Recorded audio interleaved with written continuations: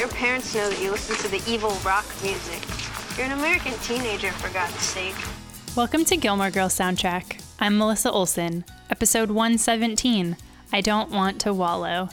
Today we'll discuss the soundtrack of season 1, episode 17, The Breakup, part 2. We'll talk about the musical references in this episode, even the ones you might not remember because they go by so quickly. And then we'll finish up with the weekly segment Spinning in Stars Hollow, where I offer recommendations based on what we heard on today's episode of Gilmore Girls. So grab your coffee and a Danish. It's time for Gilmore Girls Soundtrack.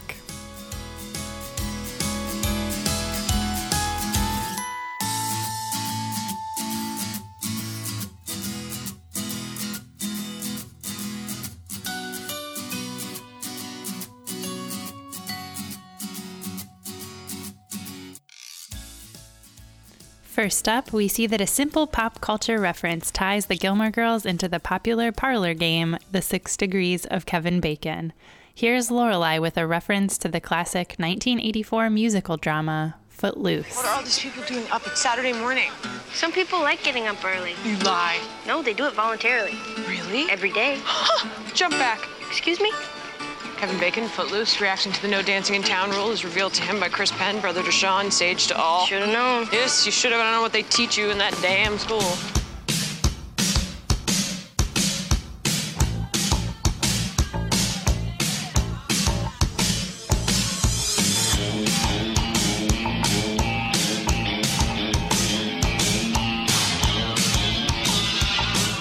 Dean Pitchford was so inspired by a 1979 news story about a small town in Oklahoma which had finally lifted an 80-year-old ban on dancing that he wrote the screenplay for the film Footloose. The Footloose soundtrack hit number 1 on the Billboard Albums chart in April 1984, bumping Michael Jackson's Thriller out of the top spot and holding the number 1 spot for 10 weeks. It went on topping charts all over the world, selling more than 17 million copies. The song you hear now, Kenny Loggins' single for the title song, hit number 1 on March 31st, 1984, and stayed there for 3 weeks. Footloose also received a 1985 Golden Globe nomination for Best Original Song in a Motion Picture. Now I gotta cut loose, footloose, kick off the Sunday shoes. Please, Louise, pull me off of my lead. Jack, get back. Come on before we crack. Lose, you're loose. Everybody come loose. Based on Lorelai and Rory's tastes in film we have seen up to this point, it's easy to assume Footloose is a film they watched on a regular basis, and most likely sang and danced along to while eating red vines and Malamars. Next up, we have a reference to one of the most notorious earworms of all time. It's a Small World. Keep it down. She doesn't want anybody to know about it. Oh, I knew it. I just knew that kid was trouble. Yes, you did. You knew it. Pancakes, please. God, he's got a nerve. I mean, what does he think? He's gonna do better than Rory? Is he crazy? Jesus. All right, well, forget it, okay? Good riddance, adios, bienvenidos, hasta la vista. Can we get off the small world ride and get cooking, please? It's a world of laughter, a world of tears. It's a world of hopes and a world of fears. There's so much that we share that it's time we're aware. It's a small world after all.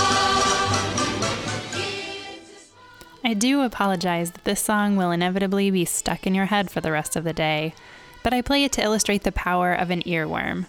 An earworm, also known as a brainworm, sticky music, or the stuck song syndrome, is a catchy piece of music that will continuously repeat through a person's mind after it is no longer playing.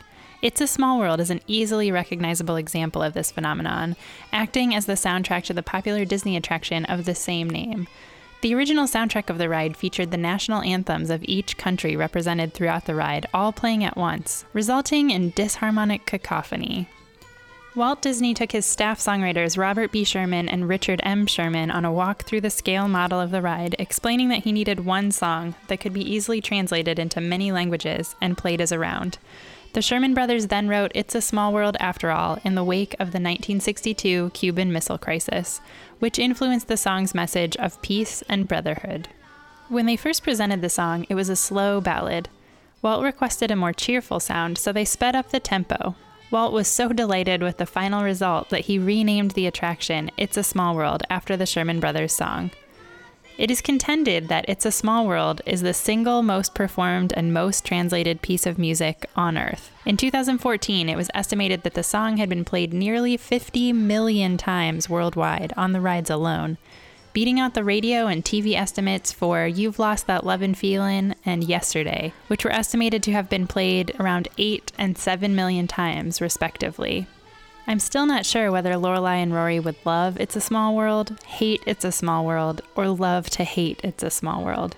In any case, it has a great story. Next up, we hear What Do I Do from Sam Phillips, who we already know from the previous episodes as the voice and musician behind the show's charming melodic cues. What do I do when I want to?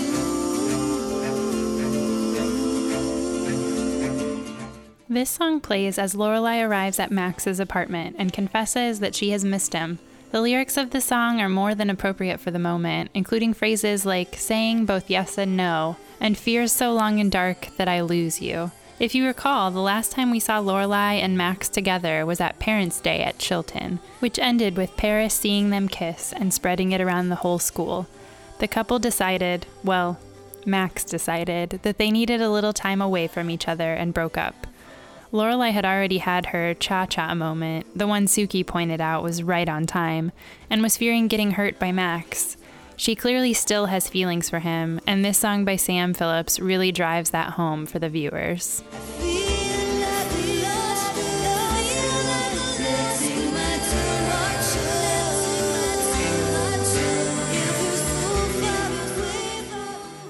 Next, we hear Where It's At from Beck as Rory and Lane arrive at Madeline's party.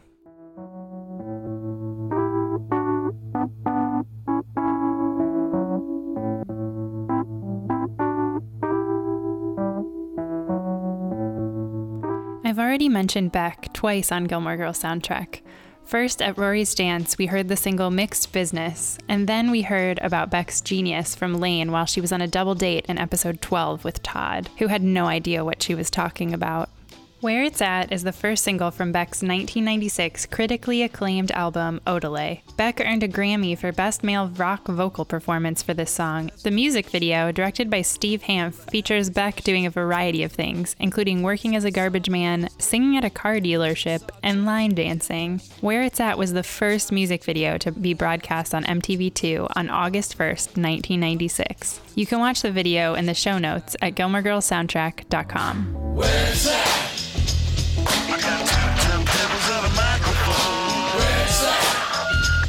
I got turntables and a microphone. Where it's at? Next, we hear another song from Madeline's party DJ while Rory witnesses a fight between Tristan and his girlfriend, Summer. Ooh, now he's a caveman. What are you gonna do? Knock me on the back of my head with a club and then drag me back to your Porsche?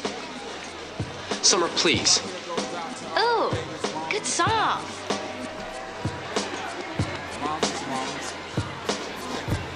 Baby mama's mama. Yeah, go like this. I'm sorry, Miss Jackson. Ooh, I am for real. Never meant to make your daughter cry. I apologize a trillion times. I'm sorry, Miss Jackson. Ooh, I am for real. Never meant to make. The song Summer hears is Miss Jackson by American hip-hop duo Outkast. You couldn't go anywhere that year without hearing this song everywhere you went. Miss Jackson topped the U.S. charts and won a 2002 Grammy Award for Best Rap Performance by a Duo or Group. It was released on October 3rd, 2000, making it the most recently released song we hear on Madeline's party playlist. While this song was definitely a commercial and critical success, based on the selection of songs we hear at her party, Madeline has a broader music taste than one might assume of a popular girl from a private school in Connecticut, who we previously watched ditch a Bangles concert to chase some cute boys. Never meant to make your daughter cry. I apologize a trillion times. I'm sorry, Miss Jackson. Speaking of Madeline's eclectic party playlist, next up is Every Day I Write the Book from Elvis Costello.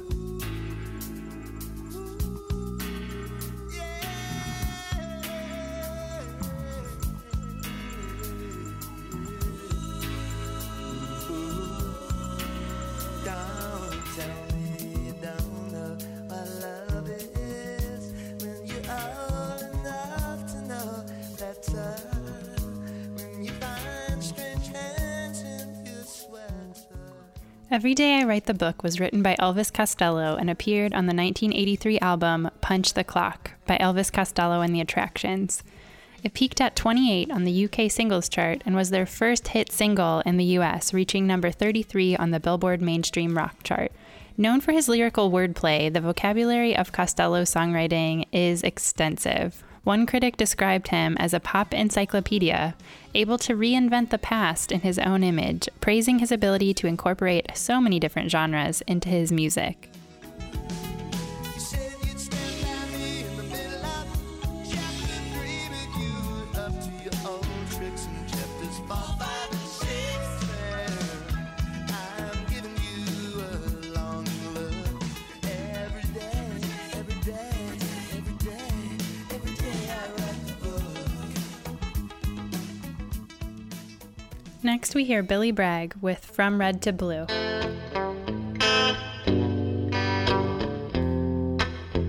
Another day dawns gray. It's enough to make me spit. From Red to Blue is the opening track from Billy Bragg's seventh album, William Bloke, released in 1996, 5 years after his last studio album. His music blends elements of folk music, punk rock, and protest songs, with lyrics that mostly span political or romantic themes.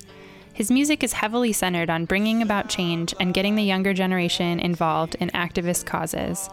This song, it can easily be argued, is about a change of the tide for the parties of England, most likely referring to the election of Prime Minister Tony Blair, who was elected under the Labour Party in 1997, but disappointed grassroots socialists like Billy Bragg by largely abandoning the left-wing platform in favor of a more conservative political choice once he was in office. Thus, the title and theme of the song, From Red to Blue, referring to the party colors, red for the Labour Party and blue for the British Conservative Party. It may be an allegory to party politics, but it is a strange song to play for the kind of party Madeline was throwing in this episode. Lead off from red to blue. Sometimes I think to myself, should I vote red for my class or green for our... The last song we hear in this episode plays while Rory talks with Tristan at the piano. Here's The Crystal Lake from Modesto, California-based band Granddaddy.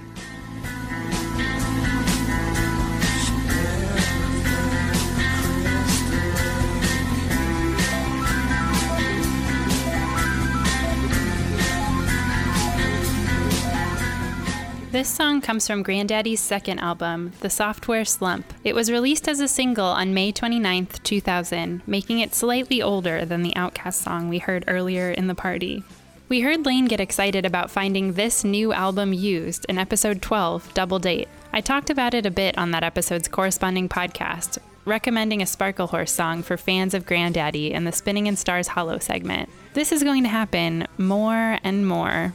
Gilmore Girls tends to have repeat artists and references, really building up the musical tastes and authenticity of these characters. I'll do my best to share new information with each mention of these bands, but fair warning, I may accidentally repeat myself. Being a music geek has its drawbacks. I tend to talk in circles and tell people the same facts repetitively out of habit, assuming, most times accurately, that my friends may not have been listening the last time I went on a long tangent about the merits and career highlights of various obscure outfits from the far corners of the world, and how they fit into the great big puzzle that is rock history.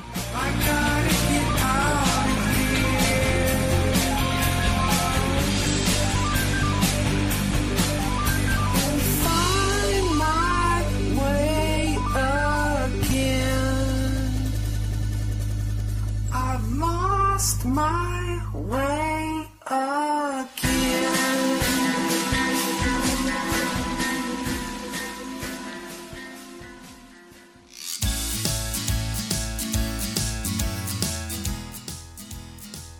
It's time for Spinning in Stars Hollow, where you'll get recommendations for songs you might enjoy based on music we've heard in this episode of Gilmore Girls.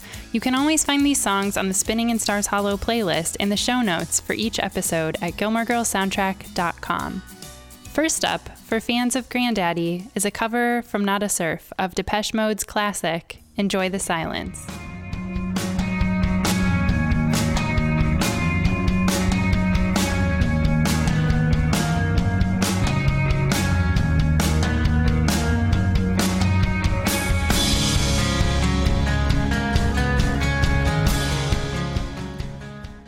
This version of Enjoy the Silence comes from Not a Surf's 2010 album of covers, If I Had a Hi-Fi. The album title is a palindrome, meaning it reads the same forward or backward.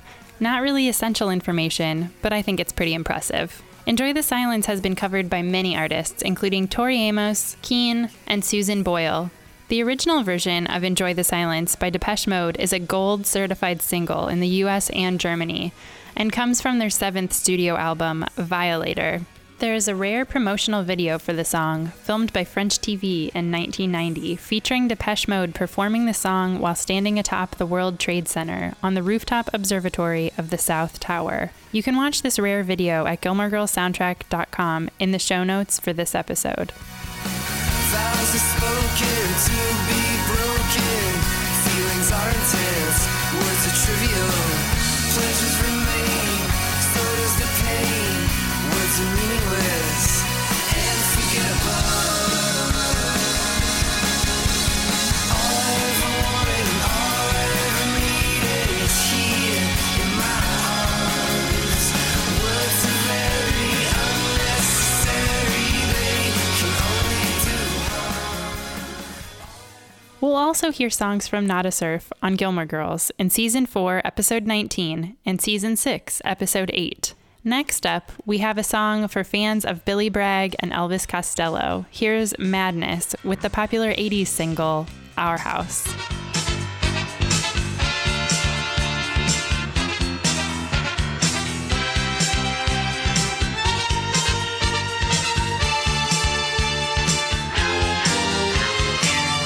Father wears his Sunday best. Mother's tired, she needs a rest. The kids are playing up downstairs. Sister's saying... We hear a Madness song in Season 2 of Gilmore Girls, but that song is far less popular than Our House. This single's popularity in the United States makes most people think of Madness as a one-hit wonder, but they had one other charting single in the US, their version of It Must Be Love. In 1983, Our House was their biggest hit in the US, reaching number 7 on the Billboard Hot 100. They achieved much greater success in their native United Kingdom, but Our House charted well across the globe. Our house in the middle of our street. Our house in the middle of our house in the middle of our street. Something tells you that you've got to move in the middle of our father gets up late for work. The last suggestion this week is for fans of Beck, and came out right around the time that this party would have been happening in the year 2000. Here's the apocalyptic Idiotech from Radiohead.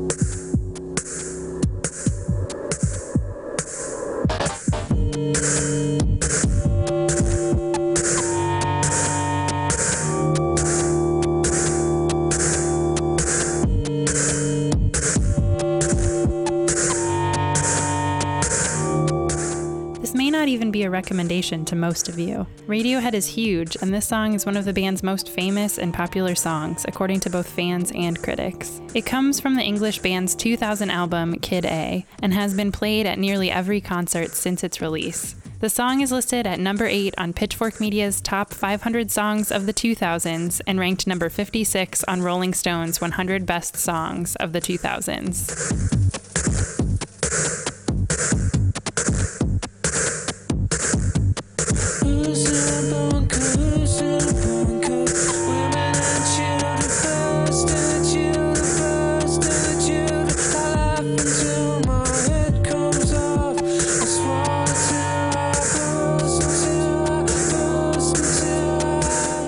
Idiotech is driven by a repeating electronic beat and 4-chord synth progression sampled from an experimental computer music piece recorded by Paul Lansky in 1973. Lansky is a New York-based computer music producer known as a pioneer in the development of computer music languages for algorithmic composition. Kid A relies heavily at times on computer-based composition, and this inclusion of a loop sampled from such an important figure in the evolution of electronic music cannot have been a coincidence. Paul Lansky is a professor of music composition at Princeton University and continues to produce music to this day. Lansky wrote an essay about Radiohead that appears in the book The Music and Art of Radiohead and has invited listeners online to identify where the sample is taken from in the original piece. Sounds like more fun than Tristan had with Summer at Madeline's party, at the very least.